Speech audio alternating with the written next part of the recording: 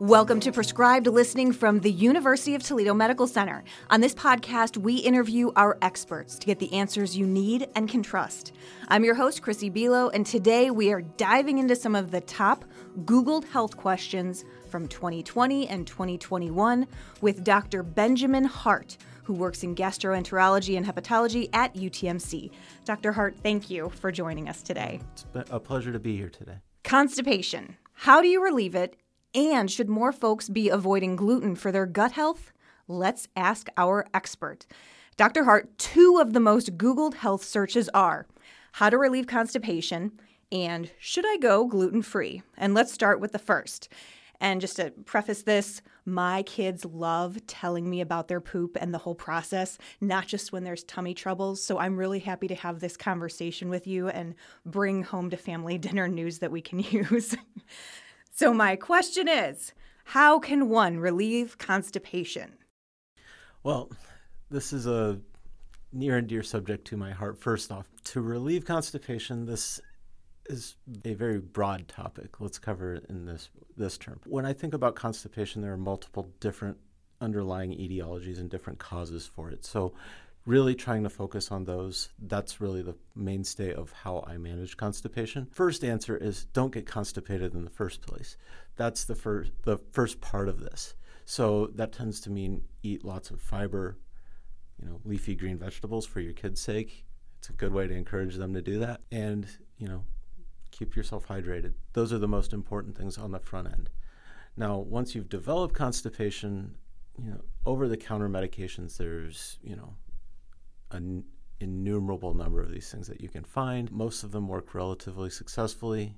Don't use them typically for more than a few days unless, somebody from my end of the field is telling you, take it on a regular basis. But use it to try to get you out of one of those, acute settings where you're really constipated and uncomfortable. But that would be, most of those are relatively safe and effective mechanisms to alleviate constipation initially.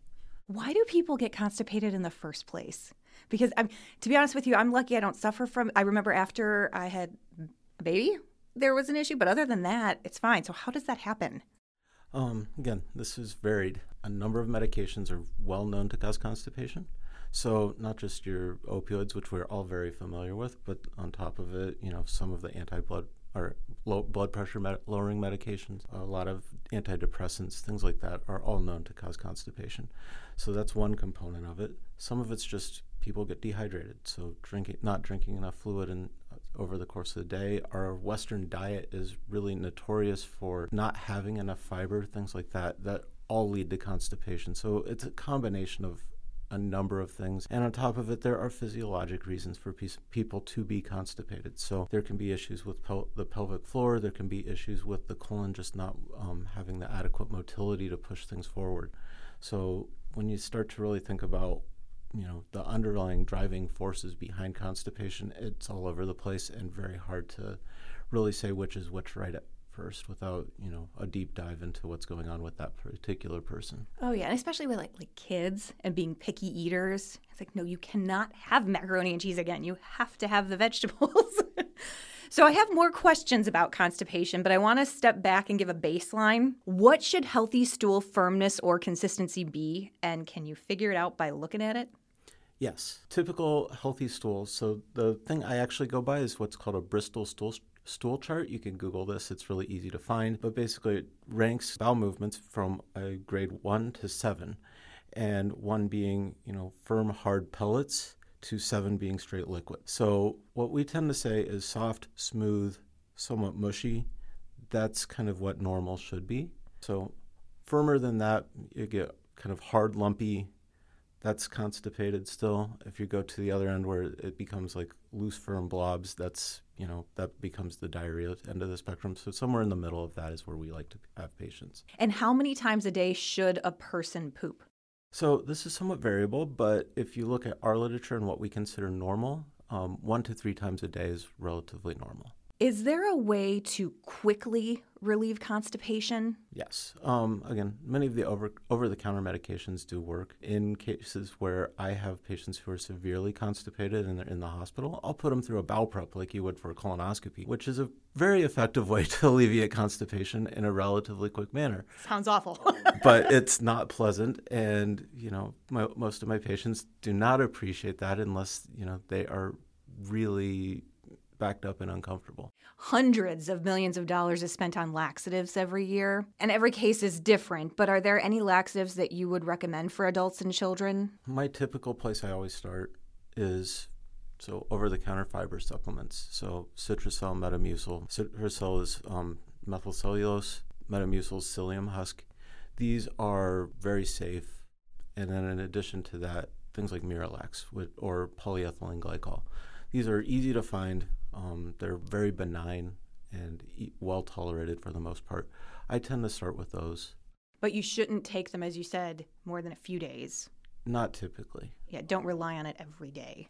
Yeah, not on a regular basis. Now, some of my patients I will have on these on a regular basis, but I really want to make sure this is kind of they're at a baseline of constipation and actually require something a little bit more than nothing. Now, if it's just an acute, I went for a few days without a bowel movement, but normally I have a regular bowel movement every day, then it's okay to take this for a limited basis to try to get things going again. At what point would you consider someone's being constipated for too long? This is a varied question because it depends on what is normal for that person. If you go by what my literature would say, typically if somebody goes more than 3 days or 2 bowel movements a week, I'm considering them to be constipated and that I should be, trying to do something a little bit more aggressive. Though, normal's pretty varied by what different patients have. So I have some patients who will go once a week, once every couple weeks, and sometimes it doesn't cause them any trouble, and sometimes it does. So if they're uncomfortable, not having nausea, things like that, then I tend to say, let's try to deal with this and address it a little bit more aggressively to see if it keeps you out of having some negative symptoms that, are probably related to the constipation. But again, normal's a broad spectrum and a broad term, so it's a little tricky. And when I talk to patients about constipation, even when I ask them what is defined as constipation, it's all over the board as far as what their symptoms are or what they may be. So trying to tease out, are you really constipated, is not an easy thing to really describe or understand on a clinical basis until you really broaden your mind and ask a lot of questions about how people are having bowel movements. What other questions are there? Because when I look at it, it's like, well, I haven't gone in a while and I'm in pain there. Yeah, so pain, if you haven't gone, if some people actually describe it as bleeding, so they might have a hemorrhoidal bleed or something like that where they're putting a lot of pressure. I ask how long they spend on the toilet. I ask, when you do go, do you feel like you completely emptied or not? Because sometimes patients are going every day, but they don't feel like they've actually completely gone, and that actually fits into the constipation definition. So I tend to ask a lot more questions and dig a little bit deeper to really get to the basis of this. Is it true that women deal with constipation more than men do? Yes. It's almost a 2-to-1 basis. I knew it. Yeah, I mean, it's very common, much more in the women population. About approximately 30% of the female population is constipated. It's predominantly in the older population as well as the female population. And this is due to a number of things, but the things that really come to mind are things associated with childbirth in the female population. And then in the older population, things more associated with multiple medications and things in polypharmacy that all lead to this. When you say polypharmacy, you mean other? Multiple drugs. Okay. Lots of medications can cause constipation, as I alluded to before. And as we get older, most of us end up on more and more medications, unfortunately. And unfortunately, those interactions can sometimes cause other side effects like constipation. How can I help my child to get things moving? So I'm not a pediatrician by any means. So me stating this for the pediatric population is probably I'm not the right person to ask. But in a general basis, again, keep them hydrated. A good, healthy broad-spectrum diet, sometimes the use of over-the-counter medications like Miralax, which is polyethylene glycol, which is very benign, can be helpful. If your child hasn't had a bowel movement in several days, I'd be asking their pediatrician to see if they have a further recommendation as far as what to start with. Does toilet posture help? For example, the squatty potty. We have one at home. You can raise your legs so you're positioned in a squat. Is that medically helpful? Yes, there is an indication for this. In fact, I have patients who will come in for a procedure that we use to assess constipation. And sometimes I'll actually ask them to get into that position to try to help. When I was training for my motility rotation, we used that on a regular basis, was the squatty potty. And we would try the patient to see if they would be able to pass things. And if they couldn't, we'd try the squatty potty first before moving on. So it does help in certain populations. And there's a reason for that. There's a muscle that's called the puborectalis. This is a sling muscle that goes from basically the pelvic bones, slings around the rectum and actually creates a kink to help kind of basically cause an extra break for stool to come out. This has to relax, and one of the positions you can do to help relax that is actually get into that type of position. At what point should you see a doctor about the possibility of constipation being something more? So I always assess this whenever I see a patient first off. So if you have any signs of bleeding, that's a major red flag on my part as far as we have to investigate to make sure there's nothing worse going on. If you've had significant weight loss, so 10% of your body weight over the last couple of months, we need to investigate further. If you have a family history of celiac disease or Crohn's disease or ulcerative colitis, let us know, because we need to do a little bit more investigation to make sure there's nothing bad going on. Those are the major red flags. And again, if you're having significant pain, let us know too. That's also an important thing to consider. Any food suggestions to help get things moving? Sure. So again, leafy green things, vegetables, so things with fiber, things like chia seeds, flaxseed, but really just trying to make sure you get a varied diet that has a significant amount of fiber to help things stay soft is important. I love talking about fiber. We spoke with a cardiologist on the first episode of the season, and I was fascinated by the history and what he said about the benefits for heart health. So let me know if I have it right for digestion. If you don't eat enough fruit and vegetables and the like, your poop or lack thereof shows it. So getting enough fiber keeps you regular. Yes. Okay. Should we all be taking daily fiber supplements? I would not recommend daily fiber supplements. If you are getting adequate fiber in your diet, you really don't need the extra fiber. It tends to be a little bit gassy, a little bit bloaty. People tend to find it a little bit uncomfortable.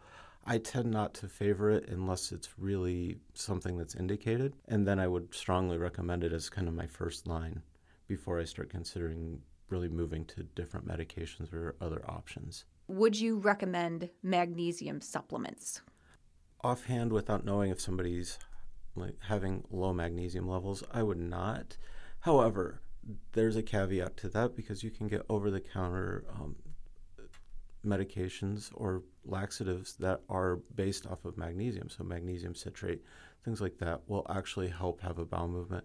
Again, I don't tell people to take these on a regular basis, more for a rescue attempt when things are pretty severe as far as their constipation goes.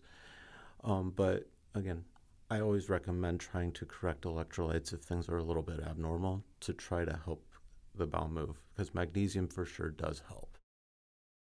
Are there any at-home remedies that you would recommend?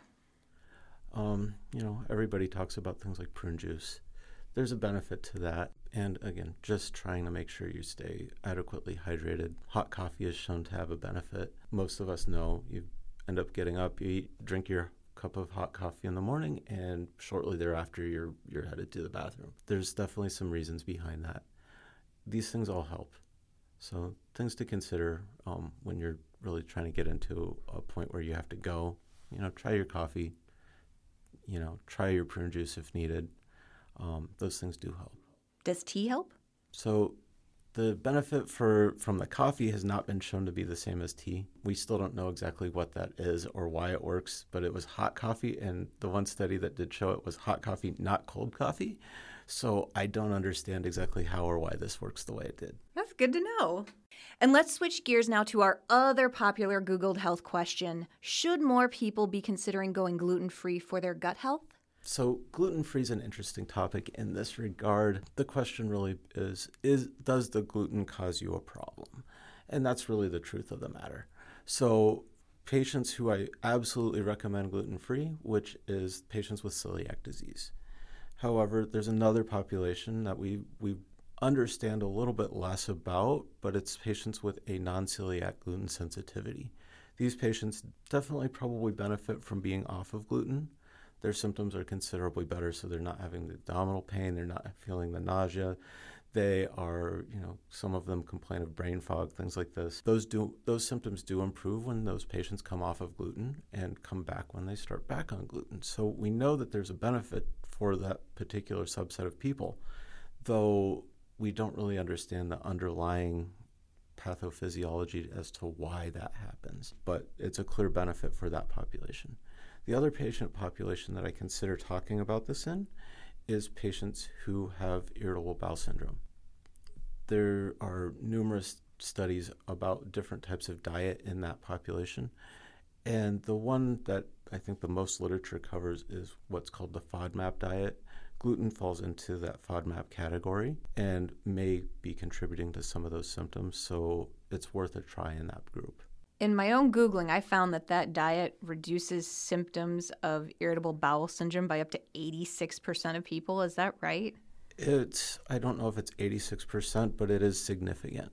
And the studies have been very robust for studying the FODMAP diet. It's a multi-phase process to really get somebody onto the FODMAP diet. So the first phase is go FODMAP free for a period of time. And then we go into a reintroduction phase as far as trying to identify the certain subsets of FODMAPs that contribute to symptoms. Once we've kind of narrowed things down, we then will kind of reintroduce and kind of reincorporate a more complete diet, eliminating those specific FODMAPs that are triggering symptoms for that person. Okay, and for people who haven't heard of FODMAP, it's FODMAP. What is that? It stands for fermentable oleos, polyols, and diols. These are basically sugar components in your diet that are not well digested and often processed and fermented by your gut bacteria in a way that either cause gas or can cause irritation or inflammation. So essentially it's a low FODMAP diet, trying to get rid of it. Is that gluten? So gluten in and of itself is a protein. It's a storage protein in certain types of grains. So in wheat, barley, rye, a little bit to a degree in spelt. But in and of itself, it by and large is not a FODMAP, but the components of wheat are often in the FODMAP diet. So it is a contributing factor, but in and of themselves, they're not completely related. What does gluten do to your body? For people who don't understand when people say, I can't have gluten. In the patients who have the non-celiac gluten sensitivity, we don't really know exactly what it causes to their body. In patients with celiac disease, what it ultimately creates is it causes autoantibodies. So your body, the way it processes the gluten, ends up with creating antibodies to your small bowel wall and end up kind of targeting the cells there and actually cause inflammation over time that actually causes those cells to be very inflamed and ultimately atrophy, which leads to diarrhea, malnutrition, and a whole other host of problems down the road. Why do you think people who don't have an allergy or sensitivity to gluten think they need to be avoiding it? This falls into more of a trend within the diets. Right now, there are lots of fad diets that are going around. The Mediterranean diet was a thing not too long ago. Now people are doing keto diets and very primitive types of diets as well, trying to eliminate a lot of extra components to their meal or non-natural ingredients. Gluten I think falls into one of those categories as far as one of those fad diets that's going around and is popular. And I think the benefit is that there are a number of people out there who do benefit from this diet, so it does catch on, and people tend to propagate. It worked for me, so maybe it'll work for you. And again, there's enough patients out there that actually do benefit from this diet that I think it's taken off, and it's probably here to stay. But just because it works for your friend doesn't mean it's going to work for you. You need to talk to your doctor.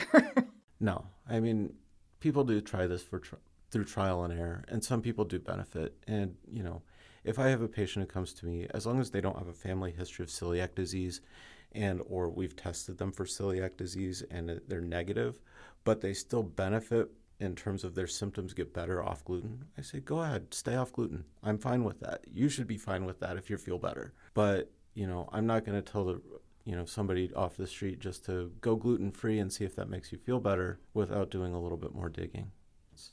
Yeah, making things like this understandable is sometimes the hardest part because the body is a very difficult thing for many people to really understand how it works.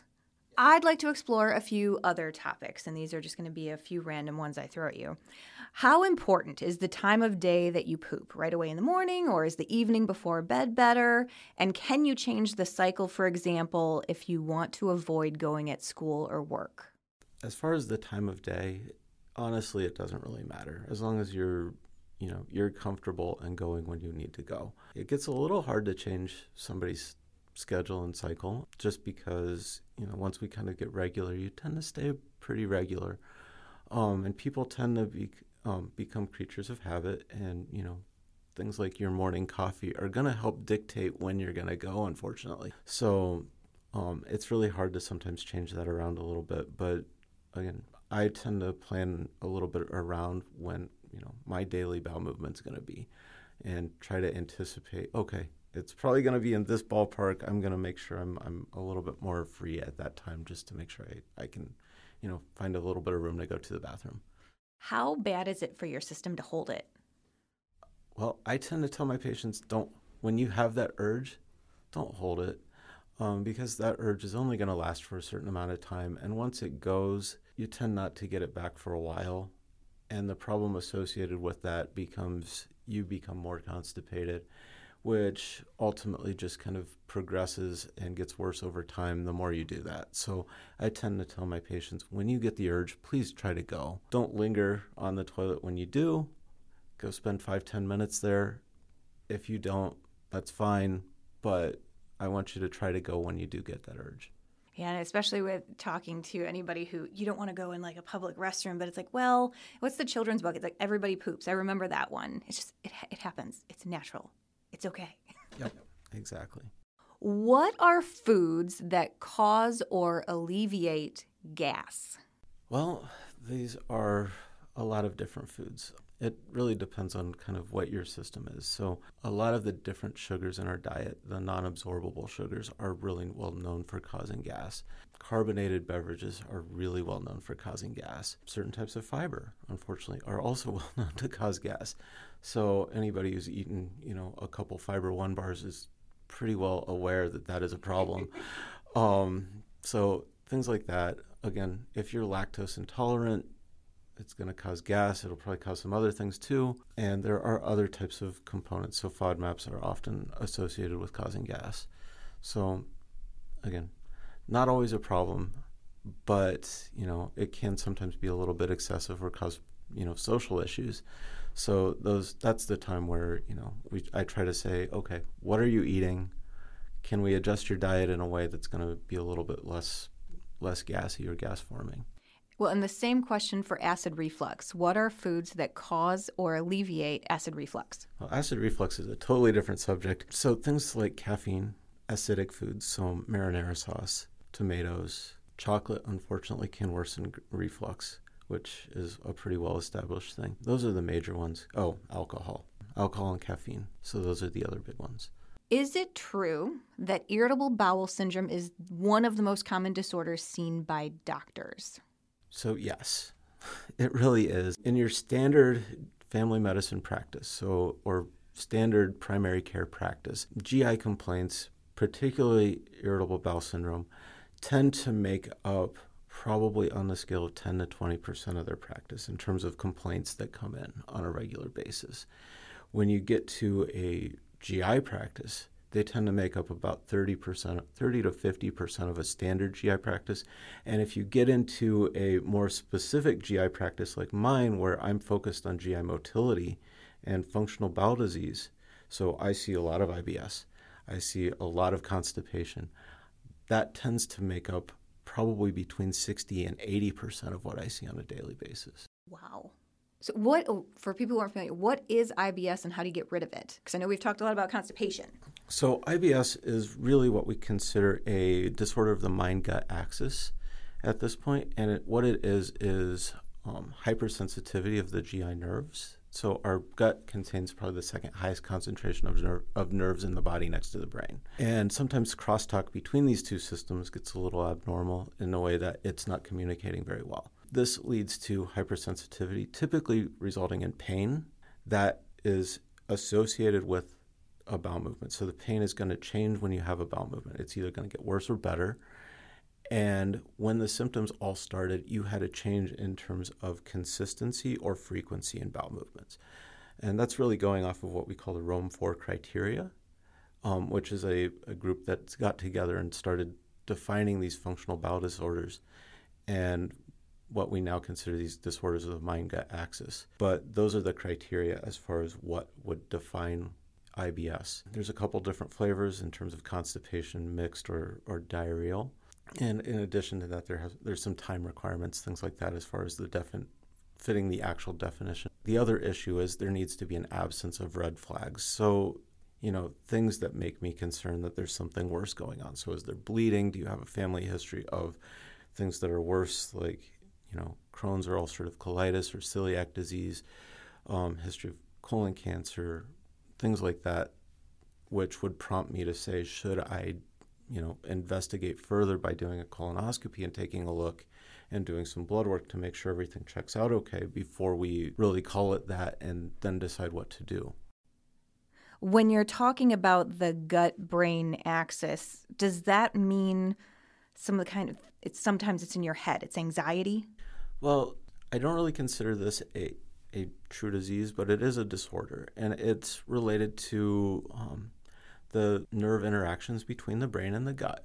So if you were, running a race and you rolled your ankle or sprained your ankle mid-race, most people are able to fight through it. They're able to kind of calm those nerves down and say, this doesn't hurt as much as it does, and are able to fight through it. The same type of interaction happens as we're going throughout our day, like our body's kind of suppressing different nerve system or symptoms and saying, this is normal, this is okay.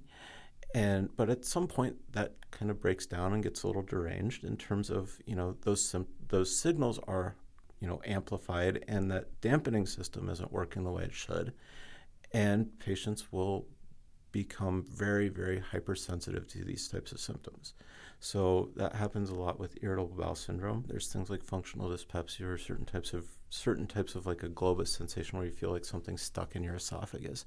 Those types of symptoms are often related to this type of system where the dampening system isn't quite working the way that it should. So this is the brain-gut axis when we start talking about it. This can often be, amplified by things like anxiety or depression, and sometimes patients end up, scanning their body, looking for symptoms multiple times a day, saying, is there something wrong? And then once they, and they're going to try to find something. And once they find something, then they start to perseverate on it, and it kind of spirals out of control to the point where they are now really focused on this symptom, and it becomes the dominant symptom in their life. So there's lots of different techniques that we use to try to help break that cycle. So things like TCAs or tricyclic antidepressants, we now call them neuromodulators in this setting because they help modulate that neuronal interaction and kind of help dampen that system. Other things, like behavioral therapy, so cognitive behavioral therapy, hypnotherapy, and other versions.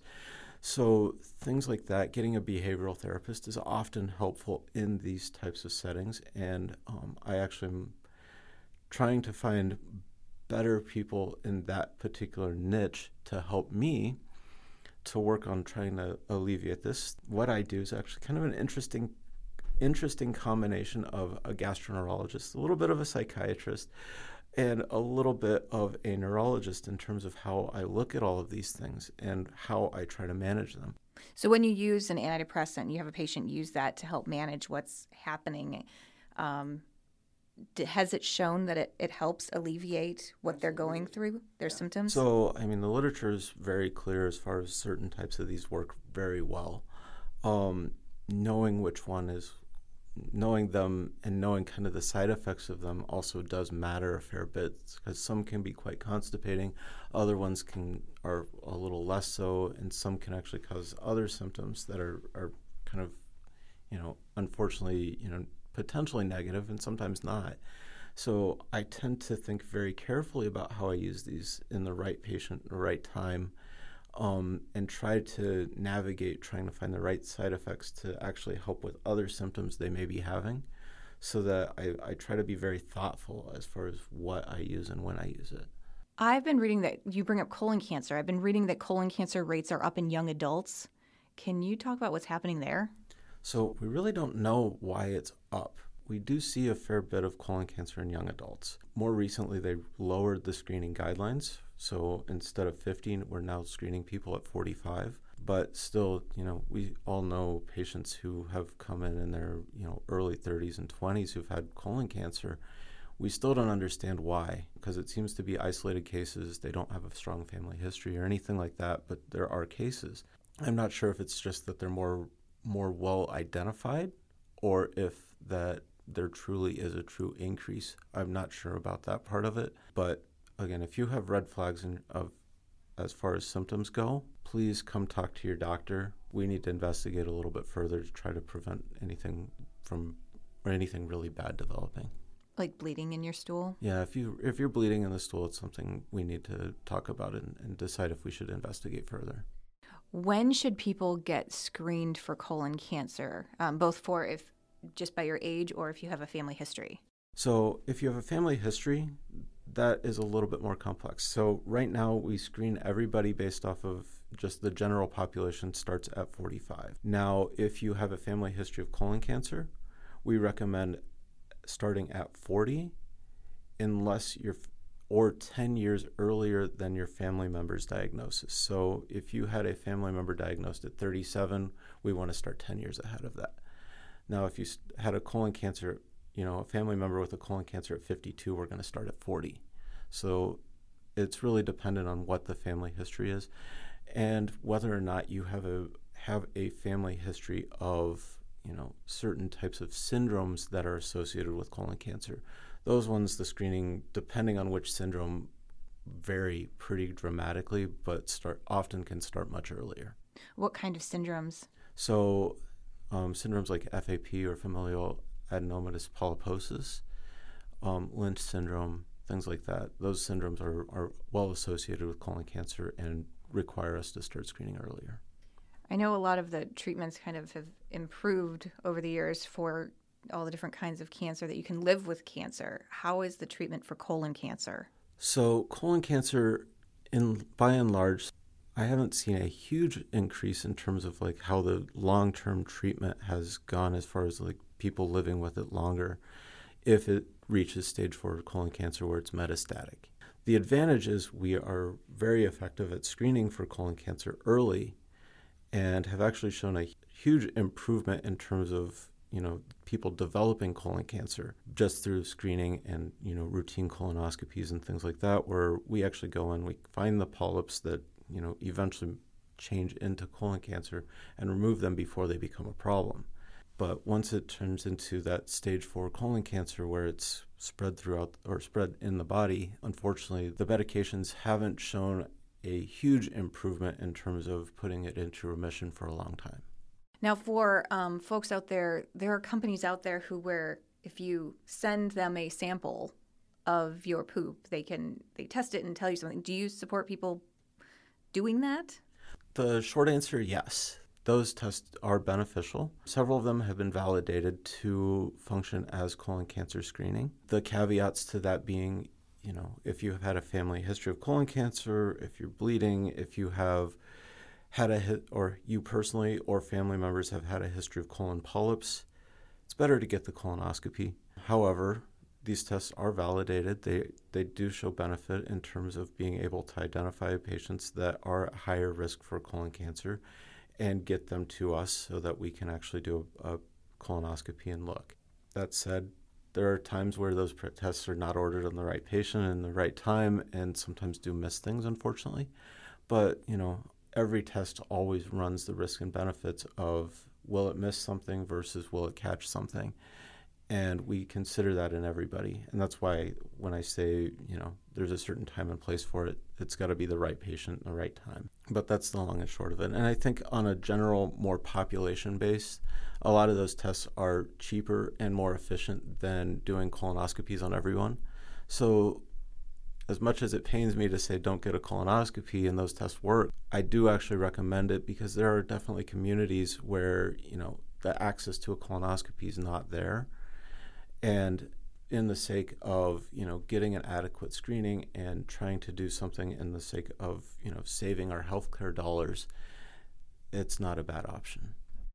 Based on what you do, you have to have a certain sense of humor. I mean, if you're at a party and people are like, we just want to ask you a few questions, and then it devolves into other things because everybody has questions about it. Why did you choose this career?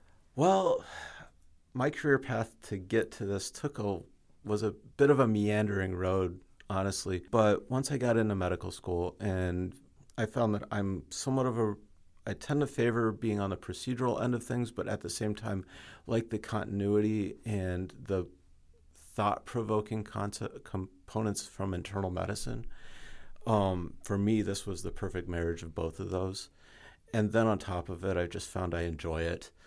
And once I found I enjoyed it, I was like, this is the career for me. And then it was more of a fight to actually get through the door as far as being able to enter this field. And I feel it's a privilege to be able to actually do what I do. But do you have to have a sense of humor Absolutely. for it? So piggybacking on the Google searches, I want to ask you, Dr. Hart, what is the most common question you get from your patients, and what is your answer? My most common question is, I'm really constipated, and what can I do about it? So Google's right. Everybody's asking that question. And so you tell them everything we've talked about. Drink more liquids, eat more fiber. I mean, most of the time, by the time my patients are coming to me, they've been to multiple other doctors and they've talked about constipation. I'm a little surprised when they haven't, to be completely honest, or when I pick it up on a screening colonoscopy that, they haven't talked to a doctor about it. And one of my questions before I take anybody back is, are you having problems with diarrhea or constipation other than the diarrhea we just gave you to get through this prep? If they say yes, I'm like, oh, okay, let's talk about this a little bit more and we'll investigate. And then I typically have them follow up with me in clinic and we come up with a regimen relatively quickly. But most of my other patients that see me in clinic, if I haven't caught them on that end, they tend to come after having tried numerous things. So my questions then get a little bit more deep in terms of asking, what have you tried? What did it do? Have you tried this? Have you tried that? What changes have you had? Are there any other things in your history that make me a little bit more concerned about other components of this? Do I need to worry about whether or not the muscles at the lower end are actually coordinating properly or moving the way they're supposed to? Because that's another big component of it that happens in a significant number of my patients in terms of, you've got two anal sphincter muscles. Sometimes they actually squeeze when they're supposed to relax, and that's a problem because that's like squeezing a tube of toothpaste against a cap you just tightened. Nothing's going to go anywhere, and you're probably going to be pretty uncomfortable. So that does happen. Sometimes trying to identify those patients, which is why some of the other techniques I use in my clinic and some of the testing I do helps me tease those patients out so that I can get them to the therapy they actually need to try to help alleviate that. But that's, step 3 and 4 down the road. The first place we always start is, let's try some simple laxatives. There's a whole host of these options. See where that goes. If that becomes a problem, we'll dig a little deeper and try to go further to try to find what's going on. For folks with muscle issues, is it exercises that help, or is it surgery? So no, it's not surgery. It really is physical therapy with a specific focus on things like biofeedback, where they're given a monitor, they're given some sensors that actually tell them those muscles are relaxing. So they can physically see that the monitor says you're relaxing those muscles right now, that you're doing the right thing, so that they can actually retrain those muscles to behave the way they're supposed to. So let's talk about some elements of your practice. What have you been working on lately? I have a couple different arms that are going right now that are kind of exciting to us. The first one being anal rectal manometry, which is really that test to look for whether or not those muscles are moving in the wrong way. So basically, patients come in, it's a little catheter probe that goes up from below, unfortunately. It's got a little balloon on it, and it has little pressure sensors. And we ask patients to go through certain maneuvers, squeeze, push, things like that, as well as blowing up the balloon to check for nerve reflexes, things like that within the lower rectal canal and the anus. And these help us try to determine whether or not those muscles are responding appropriately, if they're relaxing or tightening at the wrong times, helps us evaluate things like incontinence a little bit better, as well as helps us understand if their nerves and muscles there are coordinating in the way they're supposed to. That's a test that's been around for a long time. However, it's not been greatly available in the Toledo area for a very long time. So it's something we are offering now, and so far we've been doing this for about 6 months now. Oh, so this is new equipment we've invested in. It's new equipment we've invested in, and it's changed how I've managed a lot of patients just in the last couple months. And how are patients responding to it? Patients are responding very well. That's exciting for our region and the people who are looking for answers and an alternative way to help make this stop. I'm really happy because right now when I was running into these patients who were not responding very well, I'd end up having to send them to Ann Arbor, Cleveland, Columbus to really try to get to a clinical trial if they needed it. Now I'm happy to be able to at least offer something here in the Toledo area. What is one thing you would like to tell your patients relevant to your specialty or just in general? The big thing, please come see a GI doctor if you're having any of those red flags. So if you're bleeding, if you have a family history or having GI complaints plus a family history of Crohn's disease, ulcerative colitis, or celiac disease, come talk to us. We want to make sure that we're not missing something. And if you're having weight loss, things like that, we want to make sure we're not missing a colon cancer that could be causing, big problems down the road. That's my big takeaway is please, we want to make sure we're doing right by you and we don't want to miss something important. So if you're having symptoms, please let us know so we can try to help you. How can people schedule an appointment with you? Calling UTMC to just schedule an appointment. I have availability. I'm happy to take on new patients whenever. So I'm more than thrilled to see somebody now. Well, thank you, Dr. Hart. That's all for this episode of Prescribed Listening from the University of Toledo Medical Center. Thank you for listening. If you liked this episode, and I hope you did, subscribe to hear more on your favorite podcast platform. And join us next week for another episode where we tackle more of the top Googled health questions.